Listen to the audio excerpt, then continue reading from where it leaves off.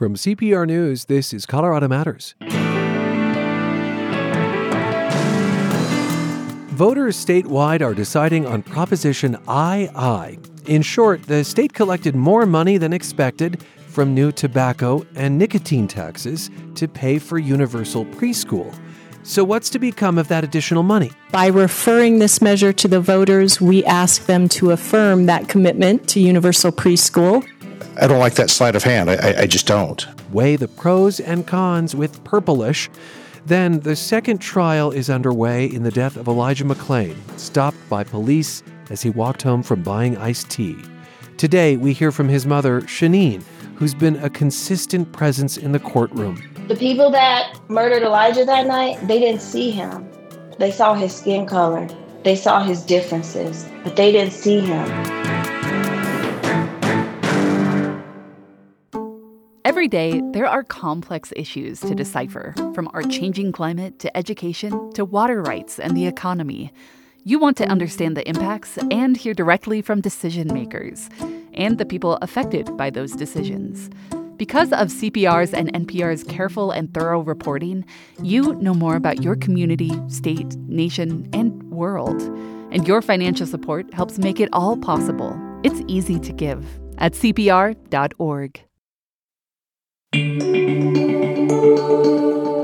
This is Colorado Matters from CPR News and KRCC. I'm Ryan Warner. The deadline to turn in your ballot is about 2 weeks away. Voters are deciding 2 statewide ballot measures. Today, we'll learn about Proposition II. Let's join public affairs reporter Benta Birkeland with Purplish, CPR's podcast about politics and policy. In our previous episode, we spent nearly a half hour talking about Proposition HH, trying to explain what it does, how it got on your ballot, who's supporting it, and who's not. One thing I can tell you about this episode, it's going to be a lot shorter and hopefully less complicated.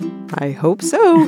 That's CPR's education reporter, Jenny Brundin, who, it just occurred to me, Jenny, you are joining us on Purplish for the first time. That is true, and I am super excited. Well, we are very glad to have you. And you're here because you've been tracking the other thing that everyone's going to see on their ballot this fall, Proposition II. Yeah, that's right. So could you start off maybe by just reading what people will see on their ballots? Okay, here's the language. Without raising taxes, may the state retain and spend revenues from taxes on cigarettes, tobacco, and other nicotine products, and maintain tax rates on cigarettes, tobacco, and other nicotine products, and use these revenues to invest $23,650,000 to enhance the voluntary Colorado preschool program and make it widely available for free, instead of reducing these tax rates and refunding revenues to cigarette wholesalers, tobacco product distributors, nicotine products distributors, and other taxpayers for exceeding an estimate included in the ballot information booklet for Proposition EE. Thank you, Jenny. That's a mouthful. And yeah, we just wanted to trial by fire your first episode and we make you read this language. Didn't stumble. You sounded great. Can you explain it more simply, though? What does Proposition II do? Apparently, it doesn't raise taxes. Right. And this goes back to Proposition EE that voters passed 3 years ago. That raised taxes starting in 2021 on cigarettes and other nicotine and vaping products. So starting this year, the money raised from the tax pays for the state's new universal preschool program. And this is where Prop II comes in. Because that tax has raised about $23 million more than it was projected to, this year, Proposition II asks voters to let the state keep that extra $23 million in tax revenue for preschools instead of refunding it to tobacco wholesalers and distributors. And the reason this is necessary is because of Colorado's Constitution, specifically the Taxpayers' Bill of Rights. It requires that if voters approve a new tax and more revenue is collected over what was projected, then voters have to decide again what to do with that extra money. So state lawmakers put this question on this fall's ballot. Yeah, that's right. And I'll note that Prop EE, which, as I said, started all this, passed by a lot. About 2/3 of voters said yes for this tobacco increase. What's kind of interesting, though, is I went back and looked at the bill that put Proposition II on the ballot to keep the additional money, and it was not bipartisan. All of the sponsors were Democrats, and the votes on the bill were pretty much party line. This is an important measure to really truly understand the will of the voters. They supported Proposition EE with a resounding vote from across this state, supporting universal preschool in their communities. By referring this measure to the voters, we ask them to affirm that commitment to universal preschool. I don't like that sleight of hand. I just don't. I don't mind if we tell the voters, hey, we're going to tax you. Are you okay with this? And they say yes or no. If we say we're doing something for schools, yes or no.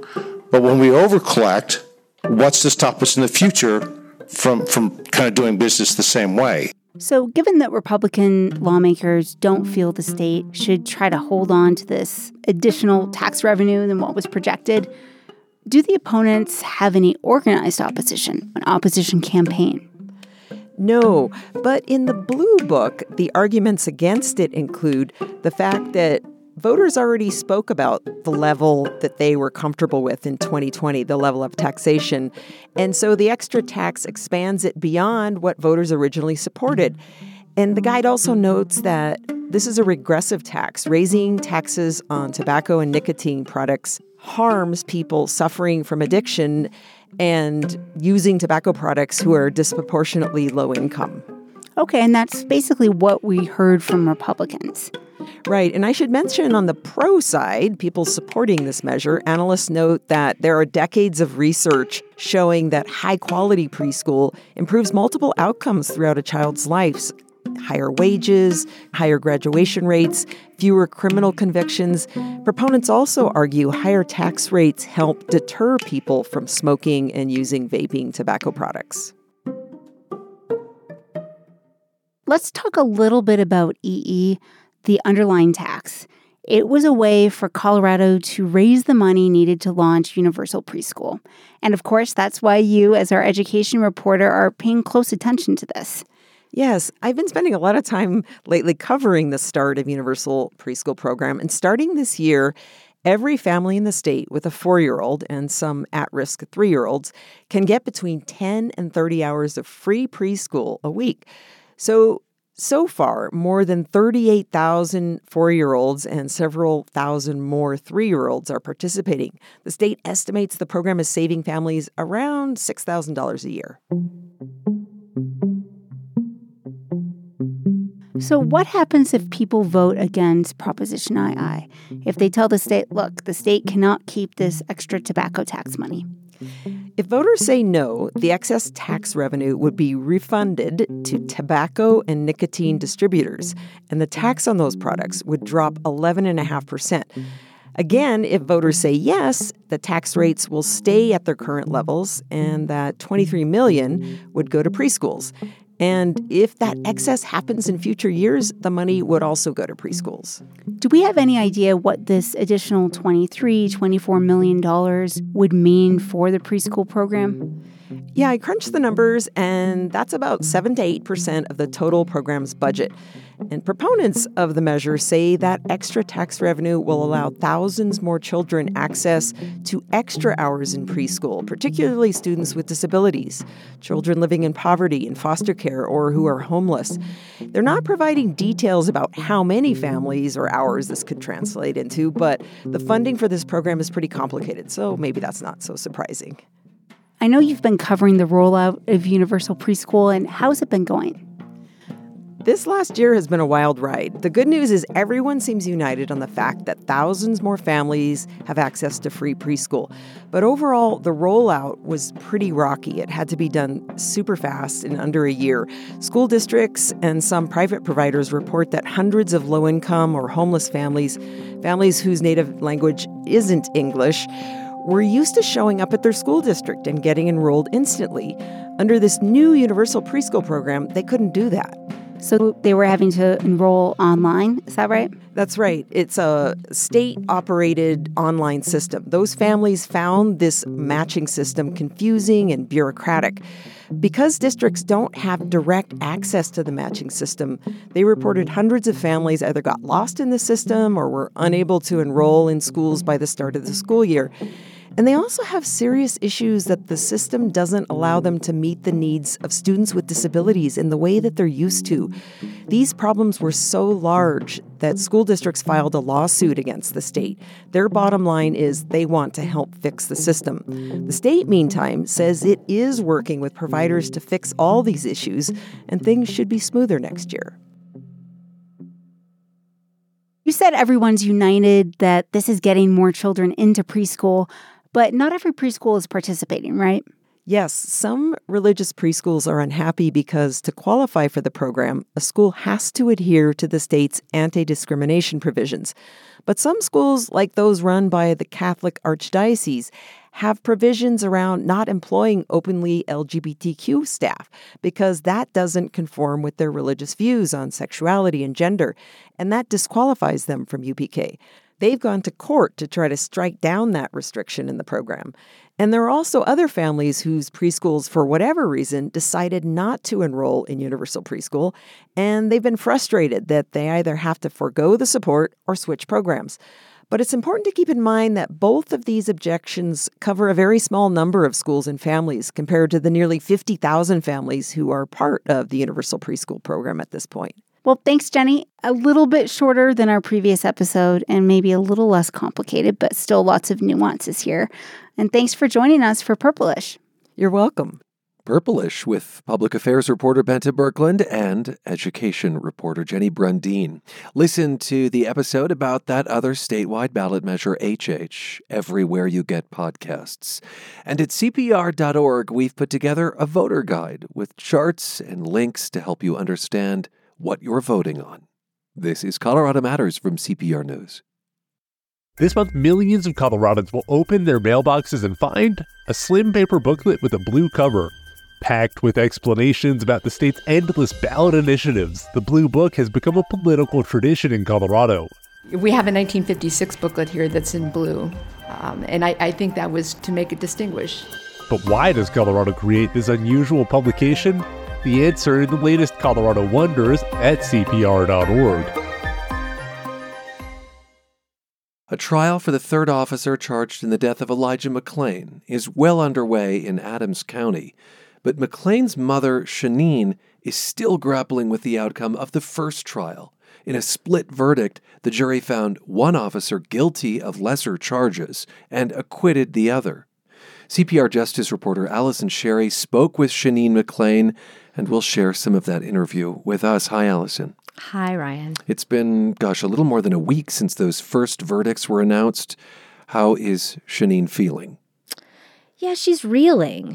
She's a lot of emotions right now. She believes if her son, Elijah McClain, a 23-year-old black man, if the roles were reversed, if he had been a police officer that night encountering 3 white men on the street, that things would have been completely different.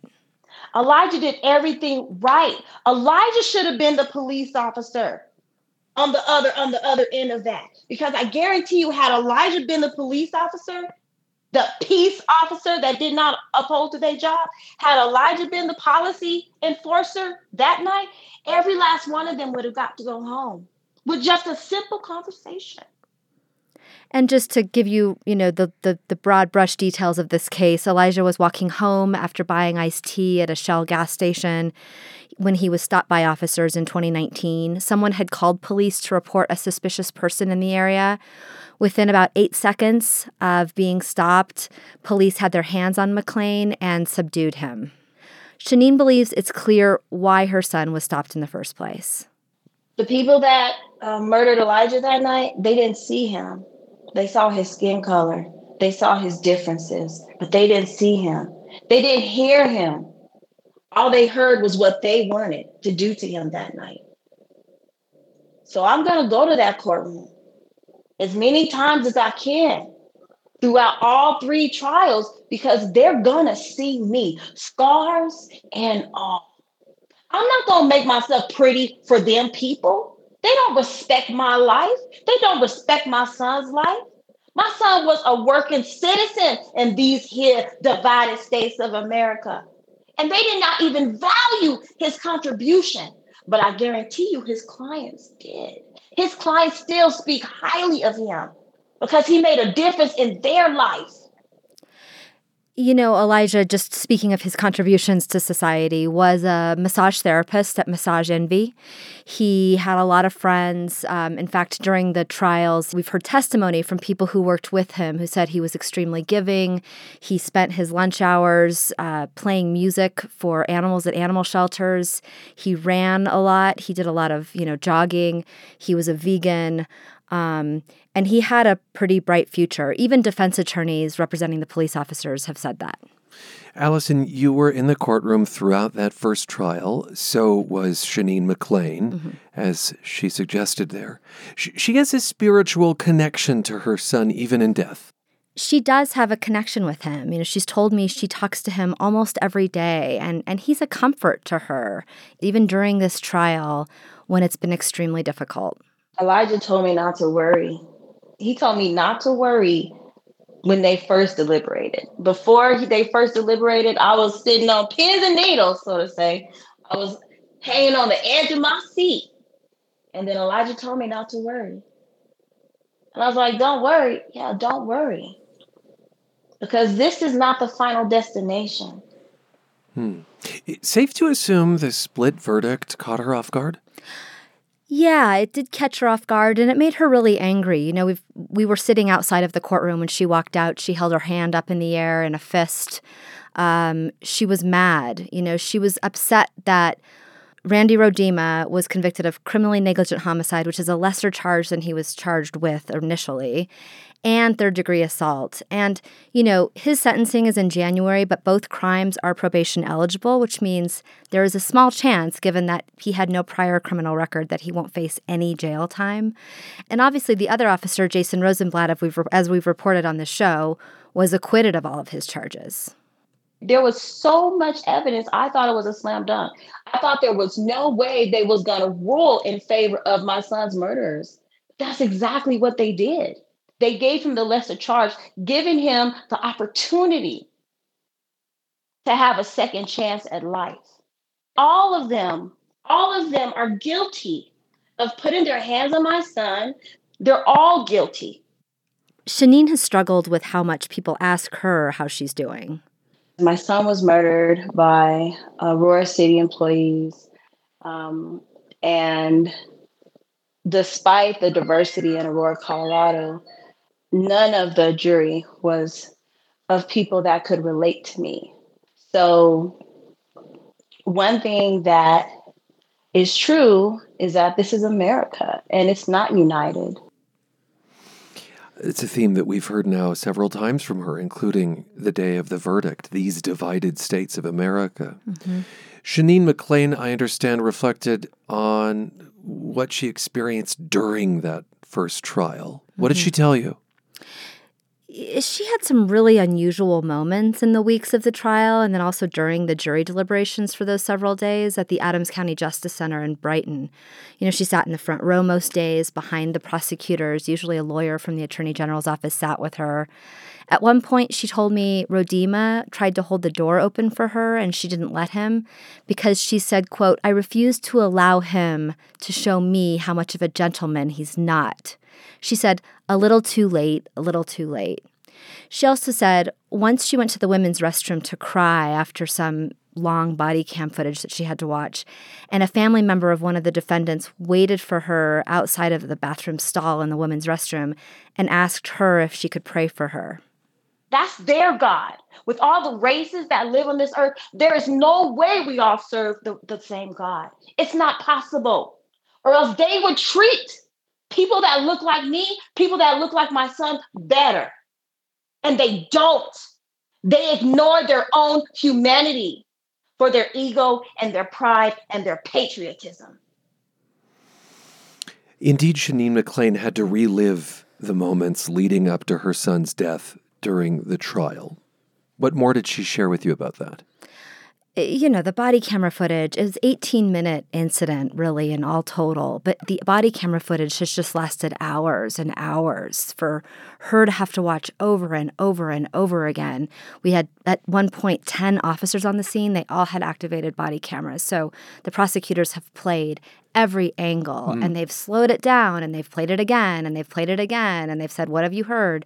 So she's had to watch this, and it's extremely emotional for her. And I think one of the things that she's talked to me a lot about is how much Elijah McClain was appealing to their humanity, that at the very end of his life, you can hear him as they have detained him shouting out, "My name is Elijah McClain. I was just going home, and I'm an introvert. I don't eat meat. I don't do any fighting. I don't have a gun." That he was making these appeals to his humanity, and that they weren't listening to him. And if they were listening to him, they didn't care about it. I actually knew not that much more than everyone else.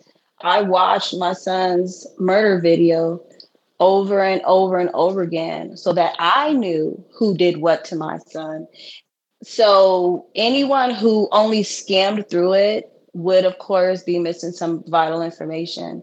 Anyone who only saw 15 minutes from one point of view instead of all of the points of views that were there also had a limited perspective as well. So I just took it upon myself after I was able to get through the video. I just kept watching it over and over again because I knew it was important to know who did what to my son and what was the reason as to why they chose to murder him instead of allowing him to go home that night. With just a simple conversation is easy. But when people hop out of their cars and they choose to be violent instead of courteous, when they choose to be hands-on instead of respecting other people's spaces, then it's always going to be a problem. This has helped me understand that this is not just a pursuit of justice for her, but this is her learning in almost real time what happened to her son. As we said, she was a steady presence, Sheneen McClain, in that first trial. Now this second trial underway, and a third for the two paramedics who gave Elijah McClain ketamine after he was taken down by police. And I know that, she has plans to attend these trials. She does. She's got obligations at home like most of us do, so she can't go every day. Some days I think she's just pure exhausted from it all, from the body camera footage, from having to kind of be the center of attention, because it's just kind of her. And sometimes advocates show up in the courtroom. They want to talk to her during the breaks and stuff. Not that she doesn't welcome any words of comfort, but it's a lot to be sort of in the center of all day long. But she feels like it's her job, it's her duty to show up. They're going to see my Black face, and they're going to see me looking right at them in their face to see if they have a shred of humanity. Just like my son was pleading to their humanity, I look my son's murderers in their face. They have no remorse. They have no regret. They have no guilt for what they did. They just mad that their own body cam videos caught them. And even though she's been so exhausted, she does always say to me, sitting in trial is quote, easy compared to what Elijah went through. Allison, thank you for sharing the interview. You're welcome, Ryan. CPR Justice reporter Allison Sherry sharing her conversation with Sheneen McClain, whose son Elijah died in 2019 after being stopped by Aurora police. A second trial in the case resumes tomorrow. And Colorado Matters continues into this next half hour. I'm Ryan Warner. You're with CPR News and KRCC. They didn't want the mural there, and they asked me to paint over it. And I refused to do it, so I lost my job. Check out Off the Walls, a new podcast about Denver's street art. Take this white paint, and I want you to use it to indicate for us your experience with white supremacy in America. Off the Walls on Apple Podcasts, Spotify, or wherever else you get your podcasts. With support from Credit Union of Colorado. When it comes to water, Lorelei Cloud says tribes, including the Southern Ute, don't just use it, they protect it. treating water with reverence. Cloud is the first Native American on the Colorado Water Conservation Board. She spoke with our Western Slope producer Tom Hess in August. Can you give us a sense for how the history of the Southern Ute intersects with the water challenges you're working on today? So, as you know, tribal history is very important within the United States because it's tied to the history of this country, and it's also tied to the water, and particularly in the Colorado River Basin, where a lot of this conversation is happening. For the Ute people, the Southern Ute people, particularly, the Ute people have been the longest and oldest continuous inhabitant of what is now known as the state of Colorado. Our creation story started in the Rocky Mountains. We don't have a migration story like other tribes do. My historical area is encompassed pretty much the entire state of Colorado, a large portion of Utah, the upper portions of Arizona and New Mexico. And we traveled with our seasons. We gathered our foods and our medicines throughout this area. And we've always had the principles of taking care of ourselves and our environments. Those two have always been a balance with each other. And through time, when the Europeans came over, my area shrunk. We ended up on reservations. We were located into where my reservation is at currently. And we are in the southwest corner of the state. My reservation currently borders the Ute Mountain Ute Reservation, the Hickory Apache Nation, and the state of New Mexico. We are in the state of Colorado. It encompasses now about 110 miles in length and about 15 miles wide. And so now, Ute people, we come from different bands of Utes, and my band that's on my reservation is the Mowach and Kapota bands of Utes. And so that's a general history of where the tribe is at, and it plays a big part of why we're wanting to be so much involved in the decision-making of what's going on in the Colorado River Basin. And your newest role is on the Colorado Water Conservation Board. You were appointed in March, I believe. What has that experience been like? It has been fantastic so far. It aligns closely a lot with Ute history, Ute principles, because the Colorado Water Conservation Board, their mission is to conserve, protect, and develop and manage Colorado's water for present and future generations. And honestly, that's not much different than what we believe as Ute people. I am currently representing the San Miguel, Dolores, and Fallon Basin, which covers both the Southern Ute and Ute Mountain Ute reservations, as well as 10 counties. I am the first Native American to join this board since the creation in 1937, which is really, it's a fantastic opportunity, but at the same time, it's a little bit overwhelming because I would have hoped that more Native people would have a voice at that level. And as you know, that just hasn't happened because of inclusion within the basin as far as policy making. And I wanted to ask about that. Historically, tribes have been left out of the process of negotiating these Colorado River issues. Do you feel that's going to be different this time around? I'm hopeful that we are going to be included in those conversations. There has been a lot of effort going forward historically in making sure that tribes are included in those broader conversations. There currently is still no formal written document or no formal process for tribes to be included in those conversations. The Colorado River Compact was created in 1922. It wasn't until 1924 that Native Americans became citizens of this country. And so with that and our tribal history, I think that played a big part in why we were not part of those conversations at the very beginning. And so now being included in those conversations is going to be critical. And because we know that we are sovereign, and for the federal government and the Bureau of Reclamation and the Upper Colorado River Commission to recognize tribes as sovereigns and having those government-to-government discussions when it comes to water, I think is critical. Last fall, we learned that Colorado, Utah, New Mexico, and Wyoming, for the first time, began formal negotiations with tribal governments over water.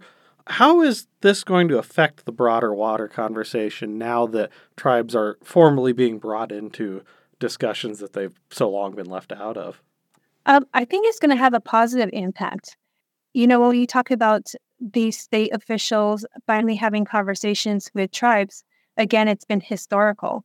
We've been meeting with the Upper Colorado River Commission. They're the commissioners from each one of those states and all the 6 tribes in the Upper Basin. We've been meeting now for a year. We've had some really good conversations, but we've had to get through a lot of tough conversations to get to that point.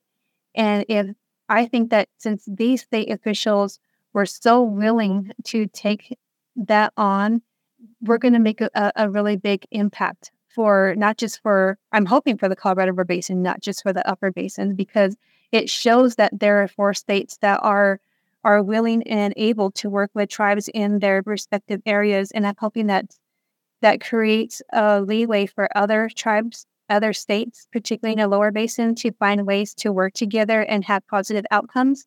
Again, I think it's going to be a positive outcome when you stand together as a group, as a collective, even though you may not see eye to eye or agree with decisions or the understanding from where somebody is coming from. If you can put that aside and create the trust that's very much needed, we can do just about anything. And I think we all have the same mind frame of protecting the river and making sure that all of the water users have the water that they need. What else needs to change to make sure we're getting more tribal voices involved in these water conversations? Honestly, it's the willingness to have the conversations. And sometimes there's not a willingness. There's a lot of standoffish feelings. And sometimes I believe that it's fearing that tribes may have be using their water. And I think it's also it's a mind frame that we have to overcome, because just like with my tribe may not be seen as the water user that we are. We're seen as agriculture, farmers and municipalities. We're using it for industrial uses, but we're also using it for our traditional practices. Water is the element of life. It is the essence of life. And when you believe that, and you believe that water is from Creator, and we're meant to take care of it and to be the caretakers of it. And when we come from that standpoint, we know that water means more to us than just dollar signs or that it's going to water our crops. There's more to it. There's a spiritual aspect to that. Again, we've been here. Creator made this world for all of us. And that's something that we believe as Ute people. And caring for that environment, we know that it's going to take care of us as well, too. We've always put the environment sometimes ahead of our own needs. It has a spiritual aspect to it, because everything has a spirit to it. The water has a spirit to it. All the green things that we see, the trees, the grasses, those also have spirits to it. And we're here to take care of those things. And so if you can get others to think that way as well, too, I think we can think of our environment in a different manner and provide for it in a way that is going to be sustainable for future generations. You were discussing the multiple meanings that water has to the Southern Ute. When it comes to tribal water rights, what do most people not understand? What are we getting wrong? Well, the first assumption, again, is that most tribes are considered just a regular water user. We're more than that. We have a cultural aspect to that. When you use your water in a traditional manner, like we use our water in ceremonies, we pray with our water. We pray with our water in the mornings when we wake up. And it holds a special value in our lives. And so when we think about those things, we're more than just a water user. We're a water protector. We've always been water protectors since we've been here. In addition to that, you have to think about tribes being sovereign. We hold unique federal water rights, which are senior and protected. Earlier this summer, the Supreme Court ruled that the federal government had no affirmative duty to help secure Navajo Nation water rights. What did you make of that? So that case is very unique because the Supreme Court held that the Navajo Nation had no rights to enforce the Department of Interior's trust duty to protect its water rights. but the court also continued to weaken the federal government's trust responsibility to tribes. That decision was very disheartening and disappointing, considering the administration has pledged to support tribal rights. But I also wanted to clarify that we don't believe the decision is directly applies to the Southern Ute tribe because our water rights have been quantified pursuant a congressionally approved water settlement. But nonetheless, we will continue to protect and preserve our water rights. You mentioned that you're the first tribal member on this board. Did it surprise you to be the first in this position? Yes and no. I thought there would have been a little bit more history to the board and water within the state of Colorado. But given the history of the Colorado River Basin and the exclusion of tribal voices, in all those conversations, there's not been a tribal voice at that level of policymaking. And so that was something that all tribes are fighting for, is to have a seat in that policymaking. How do the senior water rights of tribes balance with overuse downstream? Well, that is a major concern. And I think it's a major concern for most tribes, because most tribes don't have the capacity or the infrastructure, basically, to put their water to use. And in order to protect tribal water rights, you have to develop the water. And because a lot of the water hasn't been developed, it's been unused. And so that unused tribal water ends up becoming system water. And with that system water, now everybody else downstream gets to use that water. And they feel that that's their obligation. But once that water is put to use, there will be less water for other users, because these other users that have been using that water for free are going to feel those effects. And so I think that is a big fear of tribes using their water, and why there's so much resistance to tribes having a seat at the policymaking table. Tribes have been at a disadvantage and disenfranchised for a very long time. And now that, because of the tribal water study that came out in 2018, 2019, it showed that 10 tribes out of 30 tribes in the entire basin have allocations up to 25% of the entire river. And for you to leave that amount of water users out of the conversations, that's a big impact when you're starting to develop water within the basin. But out of those 10 tribes, some of those tribes still don't have their water settled or quantified. The other tribes in the basin also don't. So that 25% honestly could go up.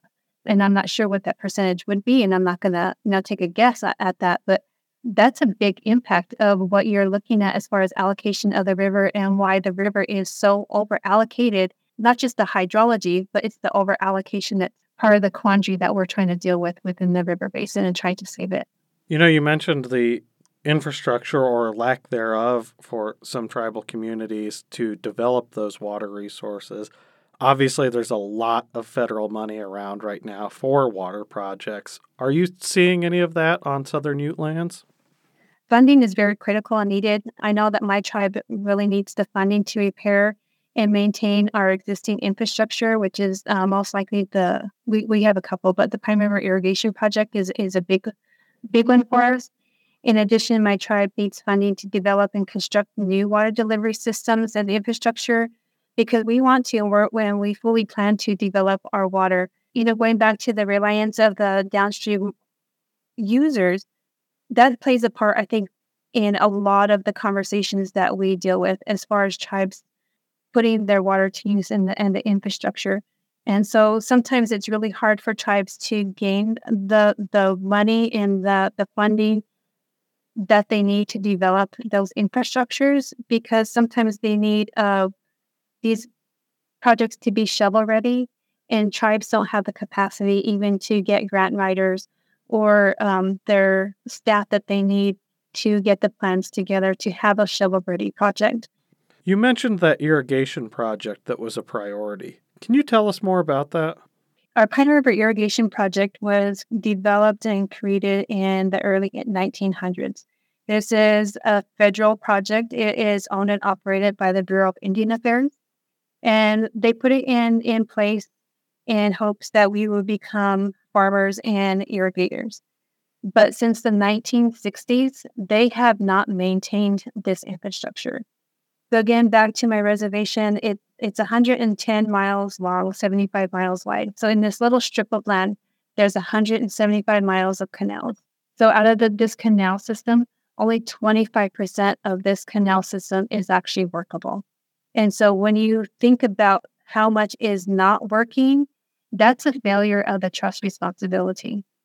And so that's one infrastructure that we have, and we're trying to get the funding for in order to fix it so that we can put our water to use. And that must be tens of millions of dollars in needs. The last estimate a few years ago, I believe, was at 70 million. And so with inflation and, the environment that we're working in now, I'm pretty sure that's probably doubled. Zooming out a bit, what specific water conversation do you think is going to be the most difficult to grapple with going forward? I believe is going to be the reduction in non-tribal and downstream water users so that tribes can develop their water resources in their communities. That, I think, is always going to be a contention point within the basin. But as soon as we can, get over the fear and help everybody in the basin, I think that's going to be where we start to develop positive outcomes of what's going to happen in the basin. I know this is the million-dollar question, but how do you go about alleviating downstream users' concerns about that? I think it's just going to be having conversations with them, because that's the only way you're going to be able to build trust. And it's not just with the downstream users, but it's with tribes as well, too. Everybody has a stake in the river. And there's a lot of mistrust right now that has built up for decades in the basin.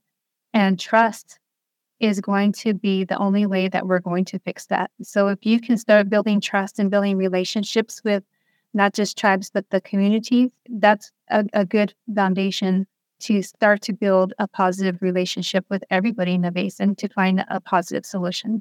I'll get you out of here on this. You've been on the State Water Conservation Board for a few months now. Are you more or less hopeful about our broader ability to tackle these water issues? I'm actually pretty optimistic about our future.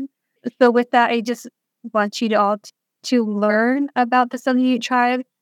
We have a website that has a lot of our history of the Southern Utes and the Ute people in general. And you can follow the Southern Ute tribe on Facebook and our tribal council. We have a tribal council also has a Facebook and an Instagram page and a Twitter. But also learning about your tribes in your respective areas. Every tribe's going to be different. And so you can't generalize tribes or Native Americans. You have to find out what each one is dealing with and how and why they're dealing with those situations. And on an everyday level, be conscious of your water use. Adopt practices that reduce your water. Pray for your water.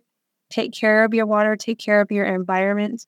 Talking about the Water Conservation Board, this board meets throughout the year, and these meetings are open to the public. And so if you want to get some more information, right, you can sign up for the emails to get updates on the water issues. The Colorado Water Conservation Board has its own website, and you can get the information there and sign up for those emails. Lorelei Cloud, thanks for joining us. You're welcome. This has been good. Lorelei Cloud is Southern Ute. She's the first Indigenous member appointed to the Colorado Water Conservation Board since its creation in 1937. Cloud spoke with my colleague Tom Hess in August. A new study from Colorado researchers shows that flying insects struggle to adapt to a warmer climate. Why? We asked CPR climate and environment reporter Molly Cruz for insight. For many animals, migrating to higher elevations where the temperature is cooler has been their best chance for survival when adapting to climate change. But this new study led by Dr. Michael Moore shows that this escape route may be too challenging for flying insects. One of the biggest reasons is that high elevation environments aren't just colder. Think about if you were to go on top of a ski lift, on top of a mountain, you may experience trouble breathing, it's windier, your hat may blow off, and altitude sickness. That's typically caused by gaining altitude way too rapidly. So flying insects experience the same sort of thing. They also require a lot more oxygen than non-flying insects. It's a lot harder for them to get that oxygen at higher altitudes. where there's lower atmospheric pressure. Molly adds because the wind is stronger at higher elevations, it makes it harder for insects to fly. The study found specific insects in Colorado have trouble adjusting. Species like the American bumblebee, the central bumblebee, along with a few different butterfly species like the mourning cloak and the cloudless sulfur butterfly are all having a really hard time migrating to higher elevations. Molly Cruz from CPR's Climate and Environment team. All this could affect pollination and biodiversity. Researchers hope so-called wildlife corridors could help the insects, creating bug-friendly habitats at different elevations so they can adapt gradually. Another reason to plant a pollinator-friendly yard next spring. This is Colorado Matters from CPR News. The leaves are turning, the pumpkins are ripening, and the local stores are stocking up on candy. Perhaps your neighbors have a 12-foot skeleton in their yard, or you are the neighbor supplying the scares. I'm CPR's Lauren Antonoff Hart. Come to CPR.org for our growing list of activities across the state. Scary shopping, guided ghost tours, Dia de los Muertos celebrations, harvest festivals, and more. Get inspired at CPR.org. Colorado cowboy J.C. Trujillo is about to be inducted into the National Rodeo Hall of Fame, and he shared his story with CPR Western Slope reporter Stina Sieg. At 75 years old, J.C. Trujillo can still feel that moment. He became a rodeo cowboy. I remember it clear as day. His first calf riding competition for kids. He was 6. I was scared as you could be to have to get on one of those calves, you know. End up hanging on the side, but I made the whistle. And got second place. I won $10.80, and by golly, I thought I'd never see a poor day. Decades later, he would use rodeo winnings to buy this 50-acre spread on a scenic dirt road, more than an hour out of Steamboat Springs. He and his wife Margot spend much of their year here. While Trujillo still rides a horse every day, his 4x4 makes for quicker travel. But yeah, the cowboy lifestyle's definitely got a little more modern, I guess. He steps out in his straw cowboy hat, a denim western shirt with his tiny initials on the front. You never get your eyes completely full of this kind of country. A vista of mountains, thick with trees, so brightly illuminated by sunlight that their golden leaves look like they're on fire. I guess I have to say everything that I have, in one way or the other, came from the rodeo business. Back down the hill, a tiny dog named Hito guards the old bunkhouse and log cabin home that was once a schoolhouse. I was born and raised in the Western way of life. In Arizona, the son of a ranch cowboy and a mother who was nervous about him competing in rodeo, but always supported him. They were the ones that paid the entry fees for my brother and I to go to these junior rodeos and bought horses and bought horse trailers. Trujillo's rodeo career advanced through college. After graduating from Arizona State University, he considered becoming a teacher. But I went to riding bareback horses and never looked back. When he hit the pro circuit in the early 70s, Trujillo ended up 17th in the world. Trujillo's going to show us that aggressive attitude. He quickly made it to the national finals and would for more than a decade. It was a lifetime goal of mine and dream to become a world champion. In 1980, the same year his first daughter was born, he got close until a horse bucked him off in competition. But then not counting JC out. That lit a fire in him. So I rodeoed hard that next year again, and in 1981, I won the World's Championship in the bareback riding. From Steamboat Springs, Colorado, the 1981 World Champion bareback rider, J.C. Trujillo. How do you feel? Trujillo knew his time in rodeo would not last forever. It's a hard life, he says, going to more than 100 rodeos a year. You're driving, flying, hitchhiking, doing whatever you can do to get to a rodeo. His wife and daughters needed him to be home more. And in 1983, he got a break, courtesy of a horse. Great big old horse. They called him Tombstone. And he dragged me around. I broke some ribs, punctured a lung, dislocated my right knee. But other than that, I was okay. A few years later, after entering the national finals arena one last time, thought it was time to hang her up. This year, almost 4 decades later, he got word he'd soon be inducted into the National Cowboy Hall of Fame. With all my heroes, unbelievable. There is that trope of the solitary cowboy. But Trujillo did not get here alone. My mom and dad, I have to give a giant amount of credit for my success in the rodeo business. I would get a little emotional sometimes on that.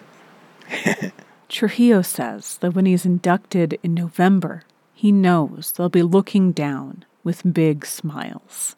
The same way he looks at his grandkids as they compete in rodeo. 2 have already turned pro. I'm Stina Sieg, CPR News. Yeah, I ride high and I ride low. The only life for me, that's a rodeo. I got a pilot though waiting in every town. I gotta ride this horse down. And that is Colorado Matters for today. I'm Ryan Warner, here with CPR News and KRCC.